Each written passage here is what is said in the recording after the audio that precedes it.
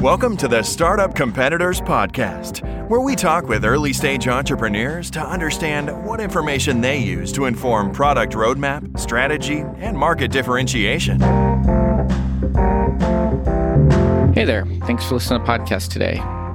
So today, something a little bit different. We're talking with Sean Ammirati, who's a VC, professor, and author. He is a partner at Birchmere Ventures, Distinguished Service Professor of Entrepreneurship, and Director of the Corporate Startup Lab at Carnegie Mellon. And he also is a host of Agile Giants podcast. We spend a lot of time talking about some of the differences between corporate startups and traditional startups. Talk a little bit about his book, which is super interesting. We talk about Sean's past as an entrepreneur, which was also quite interesting. You can find his book, The Science of Growth, on Amazon. And if you would like to say thank you to Sean for being on the show, you can find him on the Twitters, Sean Ammirati, that's AMMIRATI, at Sean Ammirati, and you can hit him up there if you want to reach out to him. Really enjoyed this episode. Hope you do as well. Thank you so much. Welcome to the podcast. Today we have Sean Ammirati, who's a partner at Birchmere Ventures and a professor at CMU and co-founder and director of the Corporate Startup Lab at CMU. Sean, welcome. Hey, thanks for having me, Mike. Well, let's do, I guess I'm going to have you do two quick pitches. Can you very quickly tell me about Birchmere Ventures? And then why don't you talk to me a little bit after that about what you're doing at the Corporate Startup Lab at CMU? Yeah, so Birchmere is a seed stage venture firm headquartered in Pittsburgh, Pennsylvania, with an office in San Francisco as well. And like, many seed stage funds, we do SaaS marketplace businesses, typically first institutional check. And, the firm was started by my partner, Sean Sebastian, which sometimes makes things a little confusing because there's multiple Seans. But Sean, myself, and Ned Renzi are all former entrepreneurs turned VCs, which I think is a little bit unique as a relative to a number of the other firms in the Midwest, especially. So that's the sort of quick thumbnail there. And then, as you said, I also have a role at Carnegie Mellon University, which I'm guessing most of your audience is familiar with, and in fact, probably have some CMU alums listening in today, which is great. So Carnegie Mellon is a well-known engineering and business and school. Also happens to have a world-class drama program, which people may not be as familiar with, but spend most of my time on the first part of that, and been an entrepreneurship professor for 10 years there. And then 4 years ago, shortly after a book I wrote came out, started this lab called the Corporate Startup Lab, which has been a fun opportunity to flex some of my entrepreneurial muscles, and I think touches on something that you guys like to talk about here.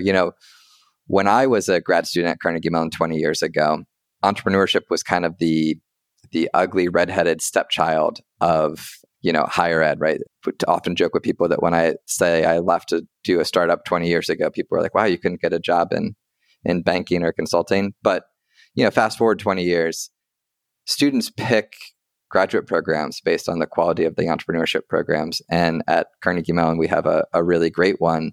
And it's been fun to build out this new lab, the Corporate Startup Lab, we can talk a little bit about and kind of carve out a unique niche and a differentiated position in the market.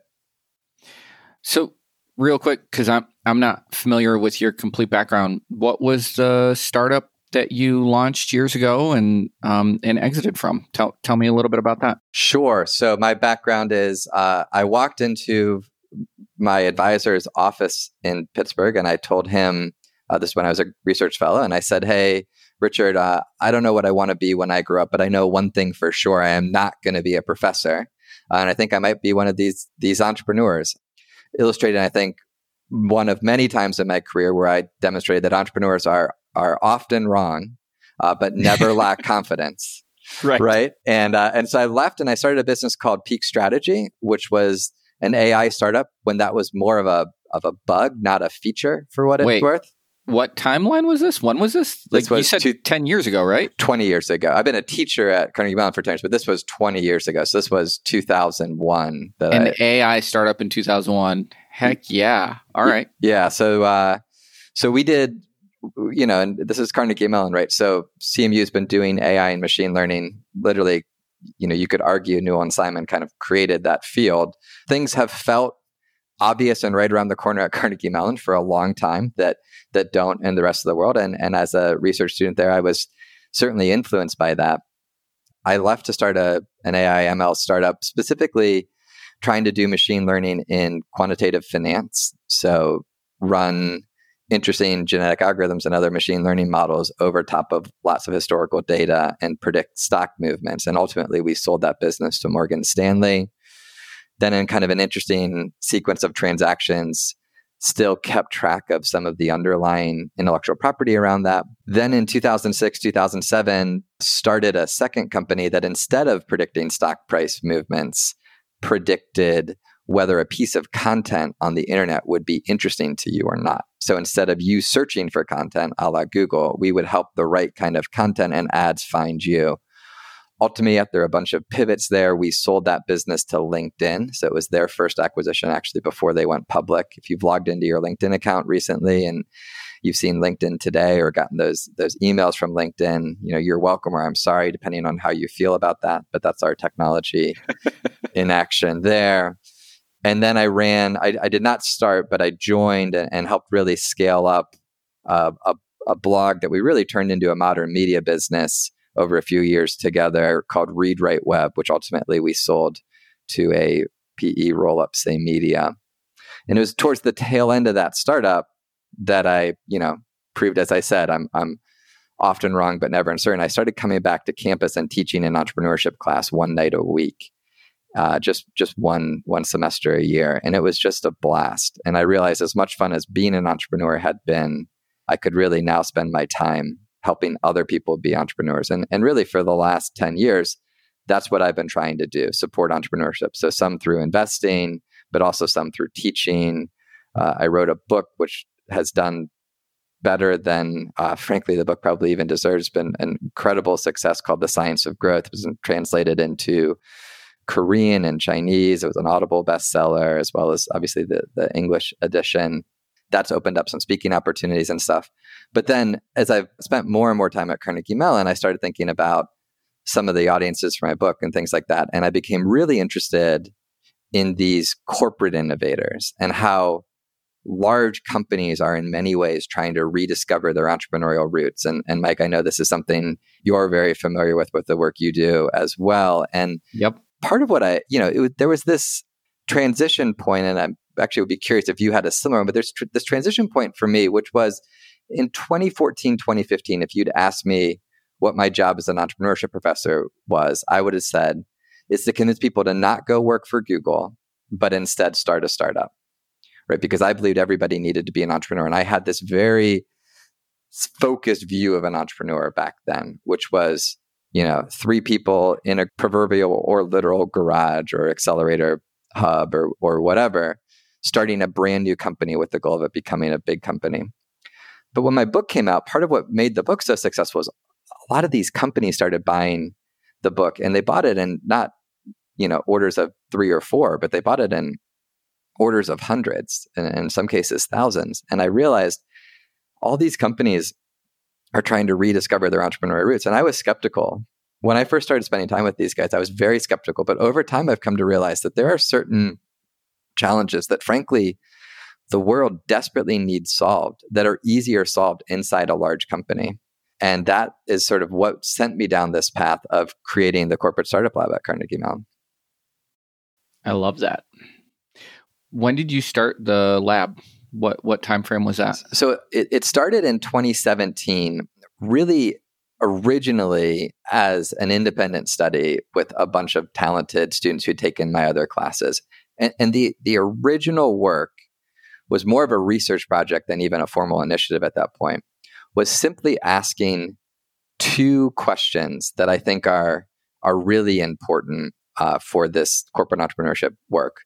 One, how is a corporate startup similar and different from what I'll call a traditional startup? So for a traditional startup is 3 entrepreneurs in a proverbial garage. A corporate startup is 3 entrepreneurs inside a Fortune 500 company. So how are those similar and different?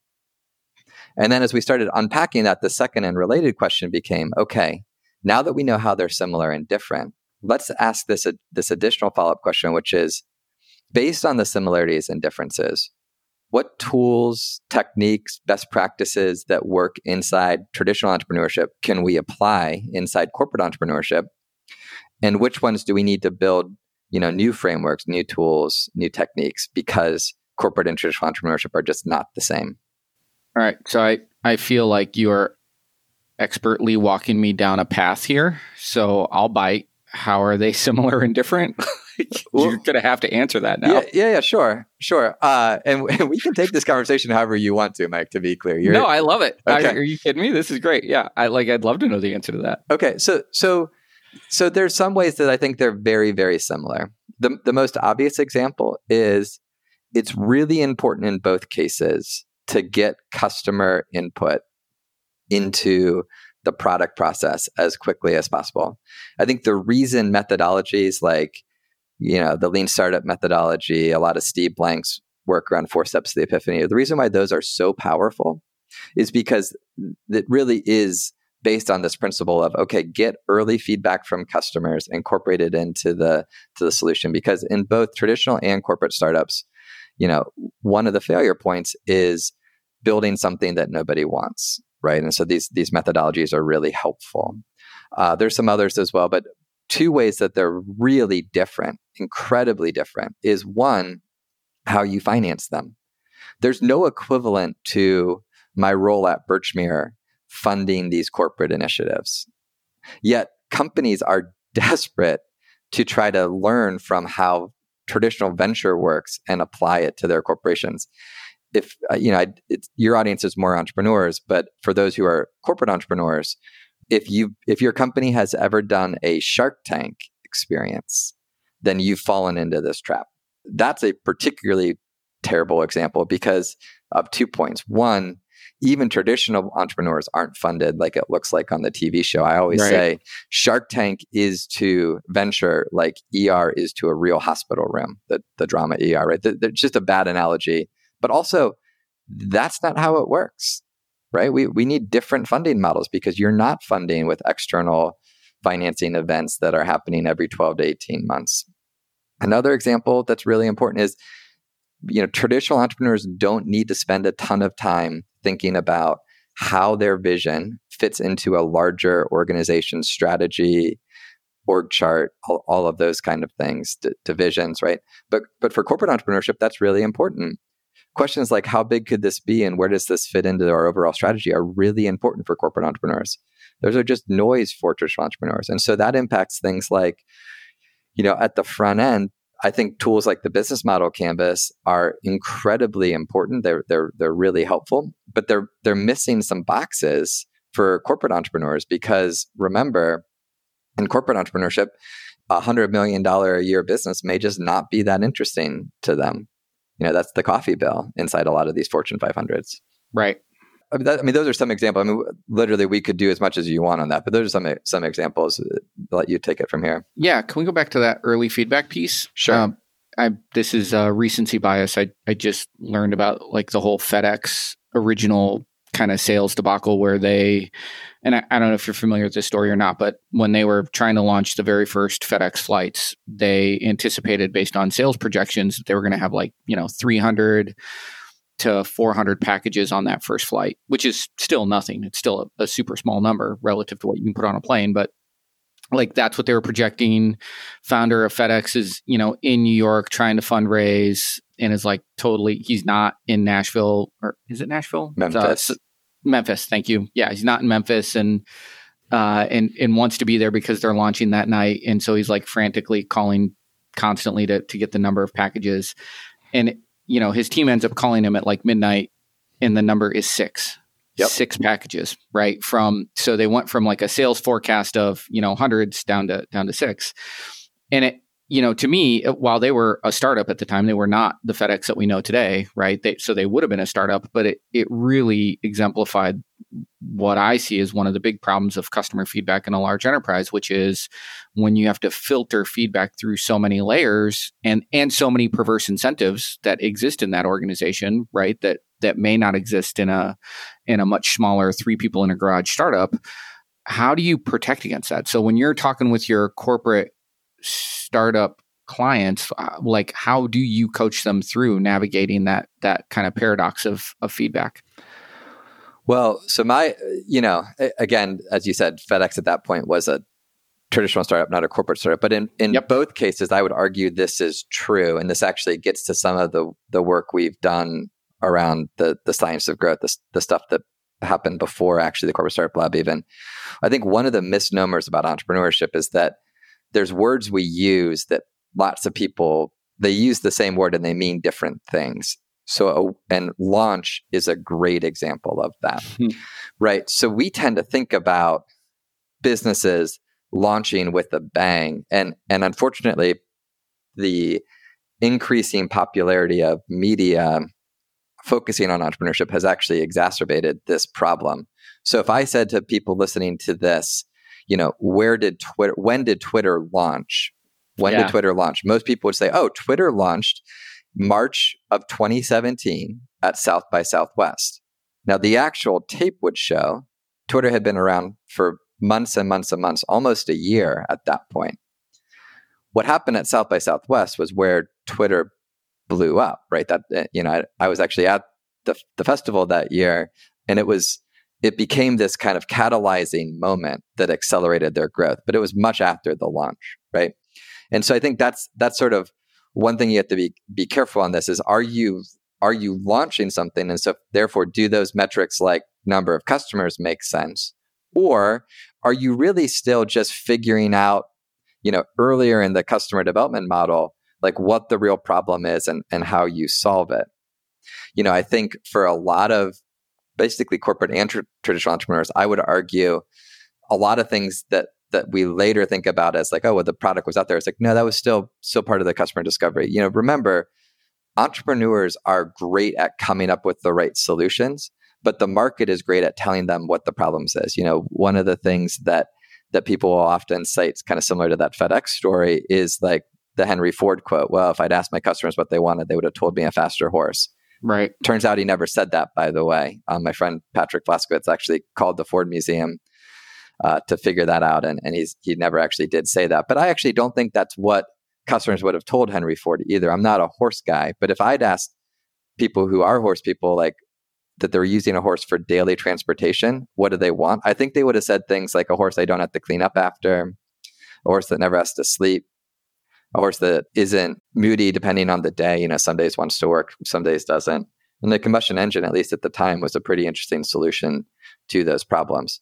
Or the more recent example you have people say is like, well, I didn't know I wanted an iPhone till the iPhone came out. It's absolutely true. I didn't know I wanted a single pane of glass mobile phone till the iPhone came out. But I absolutely could have told you the problem with my BlackBerry, which was it was terrible at non-textual communication, amazing at textual communication, not great at non-textual. And so, in both those cases, I think the customers know the problem.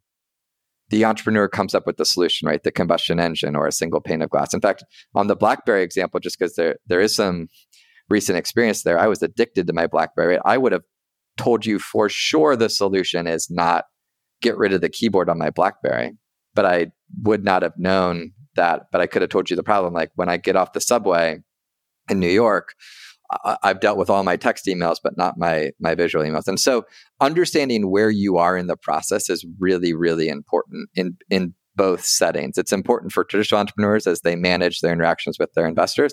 And it's really, really important internally in a large corporation when you're managing these different stakeholders. One last point on this managing stakeholders that I think it leads to the brilliance of the original question that I jumped off here. One other big difference between traditional and corporate entrepreneurs is corporate entrepreneurs, a single no is much, much more devastating. Because there's 1,000 VCs, if one of your traditional entrepreneurs gets negative feedback from a venture investor they're hoping to finance their next round, they can just walk down the street and talk to the next VC, right? Whereas if you think about traditional entrepreneur or corporate entrepreneurship, think about corporate entrepreneurship, if the CEO or the CMO says no, well, you can't go pitch the next CMO, right? You're not going above their head to the board. Correct, right? So a no is really devastating, which I think leads to some of these why these challenges are so important in terms of managing where you are in the process, talking about the process, taking a portfolio approach, a bunch of these other things. This episode is brought to you by Full Stack PEO. Most founders start companies because they figured out a better way to solve a problem or serve a need, not because they love tracking payroll, filling out compliance forms, and explaining employee benefits packages. And yet, all that stuff still has to be done. That's why there's Full Stack PEO. Full Stack PEO specializes in turnkey HR for emerging companies, not just those core services, but advice and expertise that help founders maximize employee potential.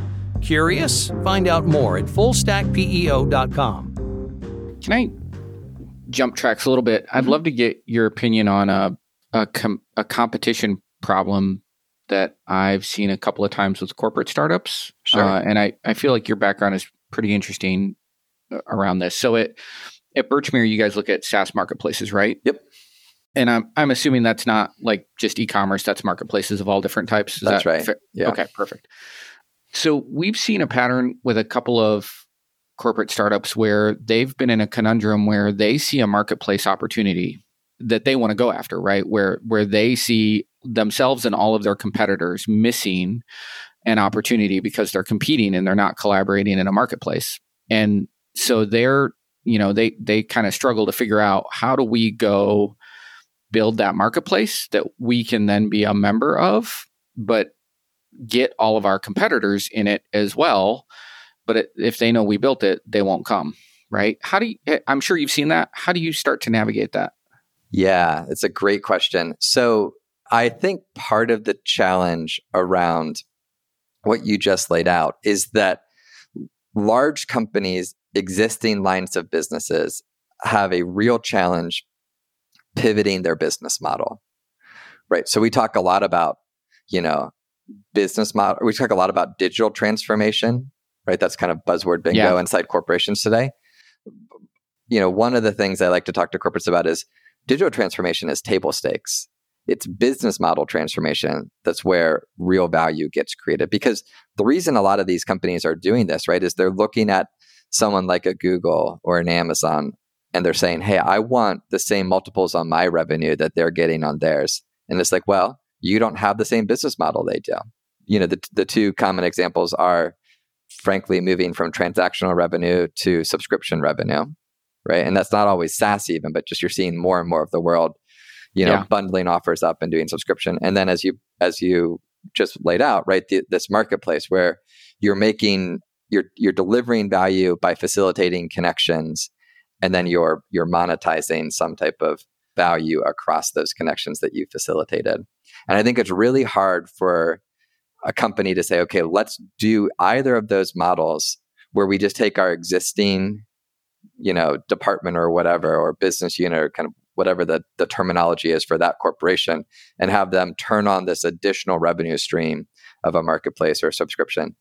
I found what works much, much better is to actually create a new brand and a small team within that, and treat them as a unique group, and have that group go out and start those conversations. And they can talk about that first customer, as the large corporation. And certainly you're not going to lie and not say that you're not part of it. We did this with a safety company in Pittsburgh called MSA Safety. They launched a product called Safety.io, which was it's not marketplace, it's a subscription revenue model, but the same thing. And they were clear, Safety.io powered by MSA, but it was a sort of new group, new positioning, new branding, and I think it changed people's interaction with that corporate startup. I think where you see a lot of these marketplace or subscription offerings really fail is when you're trying to do it with the existing team and the existing business unit. The revenue is never going to be material to meet that management team's KPIs. There's just a bunch of challenges when you try to integrate it within the existing group. I think it's much easier to break it out as a standalone initiative. What are some of the different ways you've seen that structured successfully inside of a company? I think it's really helpful to carve it out as a separate group. I think there's some things where I can point to good examples either way, but they were clear whichever choice they made. So there are groups who will tell you, it's incredibly important for that small subset of the team to have unique upside just based on that subset. So PNC Bank is another group that does work with our lab, and they've created an entity called Numo, right, which is a separate group. And the people who work at Numo have upside based on the success or failure of the initiatives that Numo launches. There are other people who will argue just as passionately, like, no, we have one currency at this company. And so, the success and the financial rewards for that group need to be driven by overall company performance in terms of long-term, so there's sort of no shadow equity, no nothing like that. And those have worked out well as well. I think where things get murky is where they're not clear on this. Another thing I think that is really helpful is give them enough time to work on this that, they're able to go through the full development process that I was talking about earlier, right? The full iterations, sort of discovering the customer need, testing and prototyping different solutions, and then ultimately figuring out what you want to scale up around that. And then the third piece of advice on that I would say is it's kind of crazy but companies do this where they try to evaluate this strategy based on one initiative. And I think the reason that they do this is they think I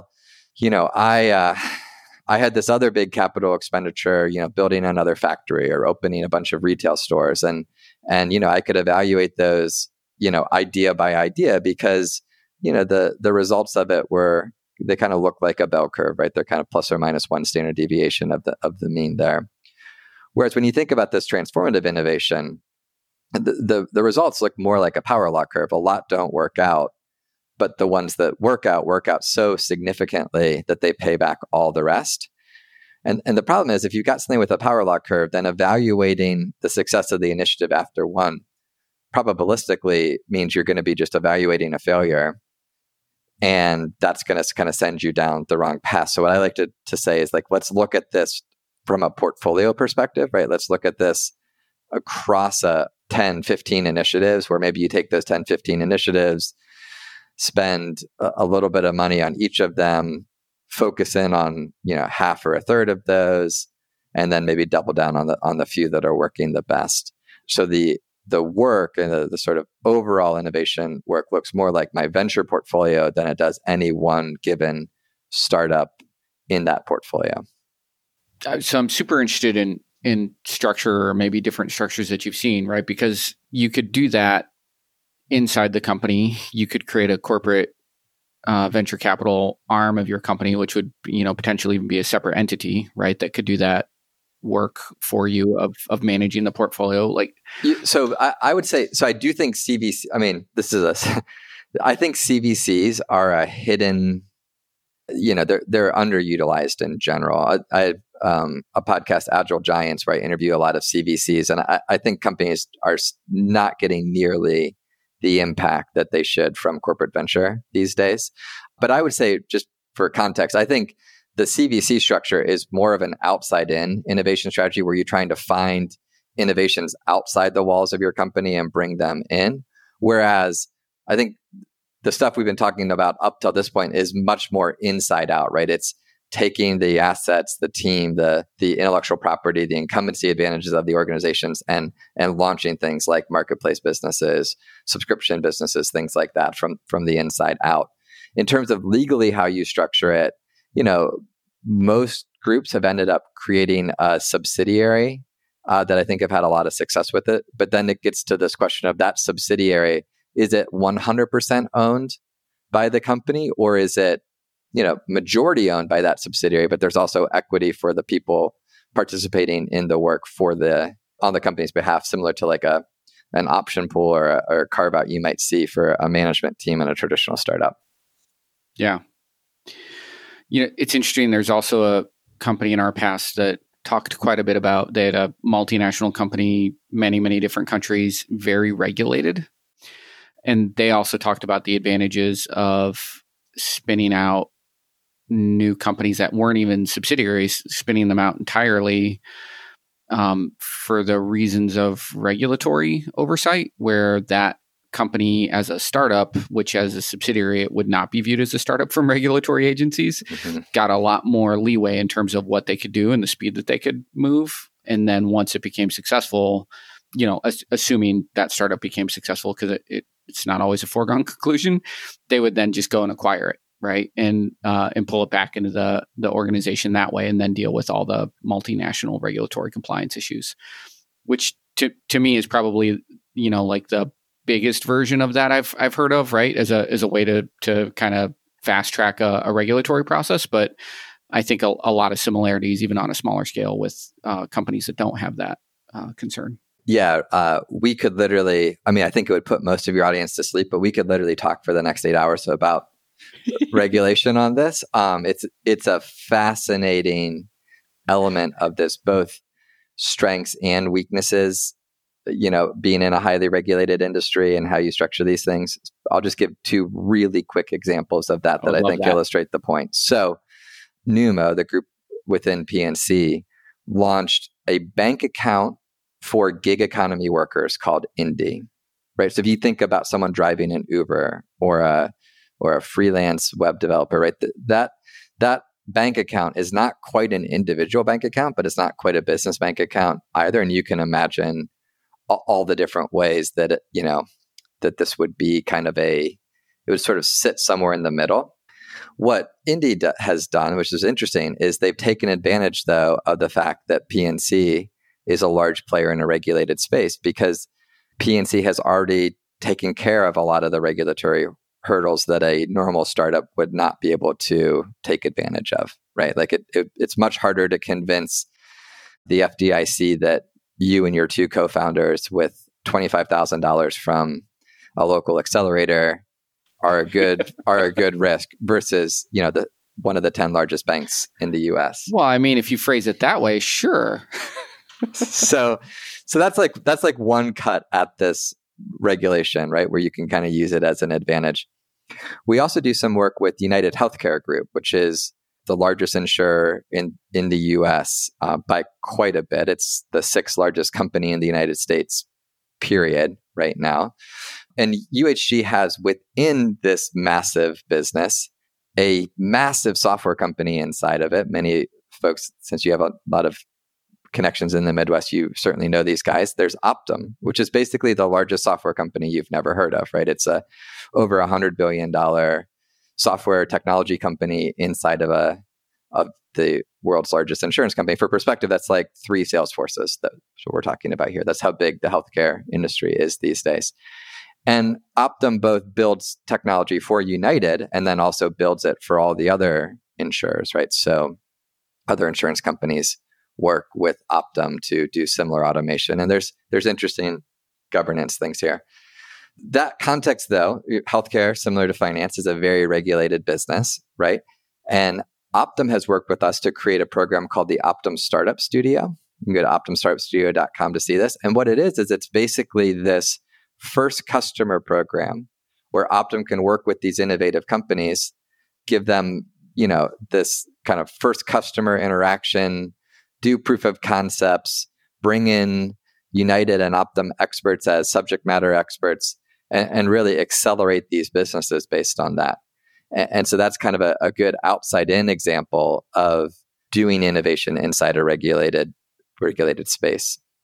I love that. Talk to me a little bit about early on. You'd asked the question, how are corporate startups and traditional startups similar and different? Yeah, and then you said the next question was then based on those similarities and differences. What works? Based on the similarities, what were some of the things that you found that are pretty consistent across corporate and traditional startups? So on the similarity side, I think, again, a lot of the lean startup methodology is the same. So what a lot of people would call, the importance of building MVPs, or what I call MAPs, for minimally awesome products and services instead of viable. Too many entrepreneurs think viable and think crappy in their head. But, building out these maps of really interesting early prototypes, things like that, that's a technique that works really well in both settings. I think how you go about building personas for your customers, some of the design thinking techniques that have worked well both in traditional and corporate startups work really, really well across both those. I think the business model canvas is a very useful tool in both settings, but I would say, and this sort of maybe it's a hybrid answer, I think the business model canvas is very helpful, but I would say for most corporate entrepreneurs, I would encourage them to also use a tool we created at CSL called the Corporate Startup Canvas, which is kind of a companion or complementary tool to round out some of the other important questions around corporate entrepreneurship. So the Corporate Startup Canvas is, again, this complementary tool to the business model canvas. And again, I think business model canvas is awesome, but I would encourage entrepreneurs in the corporate setting to also look at their corporate tools. The last thing that I would say is I do think there's just, and this is less a tool and more just how you think about structuring it. I do think there's a lot of lessons that companies can take from how traditional startups are structured, the team composition stuff.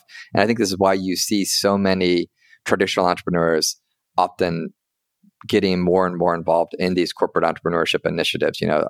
It's a very, very common thing for me to meet someone who's running innovation for a Fortune 500, and it's like, oh, then they've done 2 startups earlier in their career.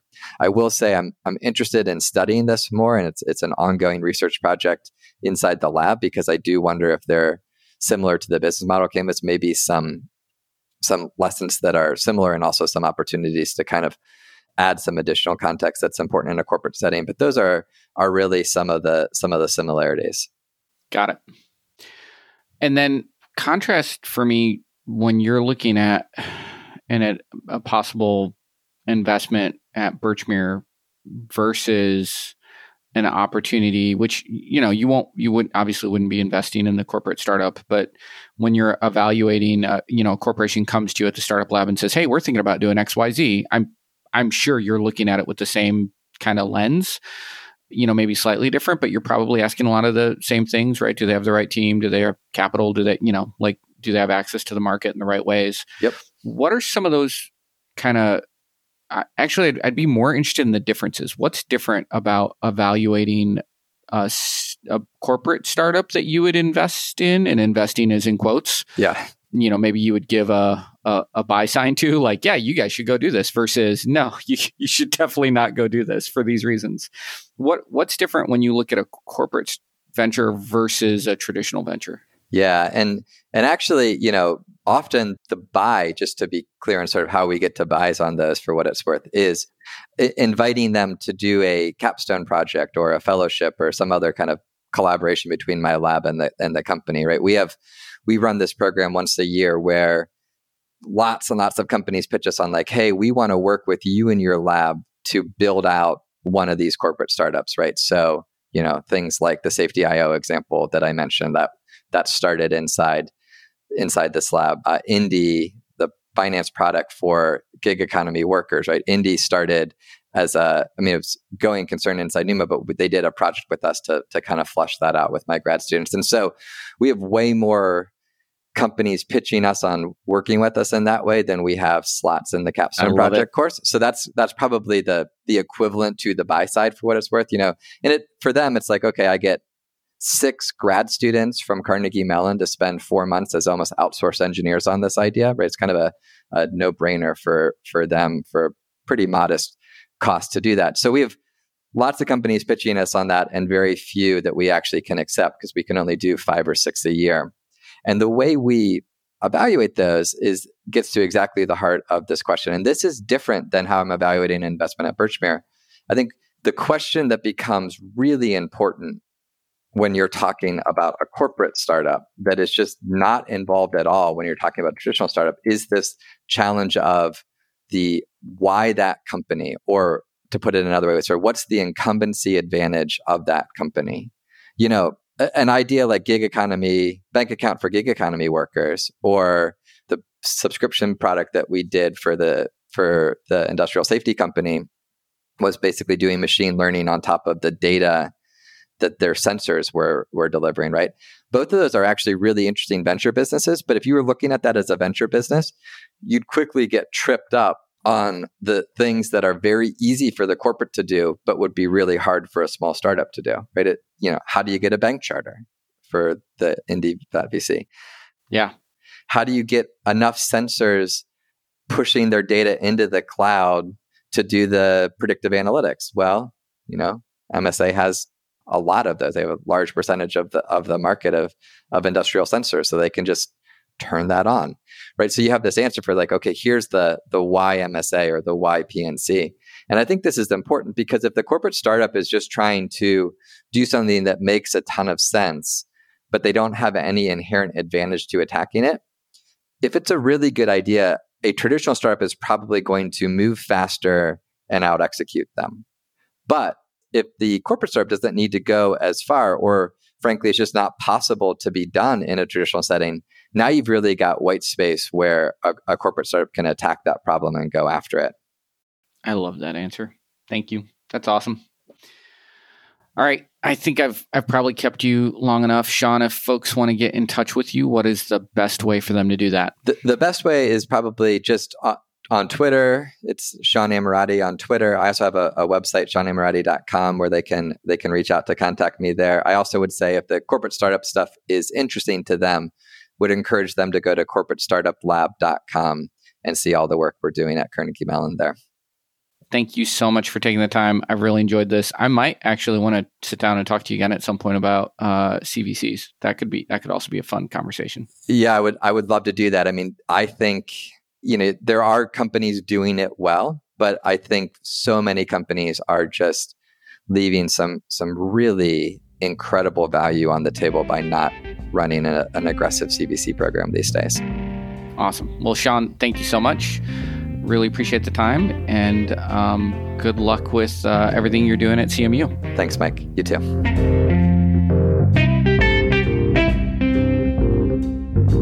If you're thinking of launching a SaaS product, Startup Competitors can provide data on your closest competitors, survey potential users, or provide other product validation services. Learn more at startupcompetitors.com.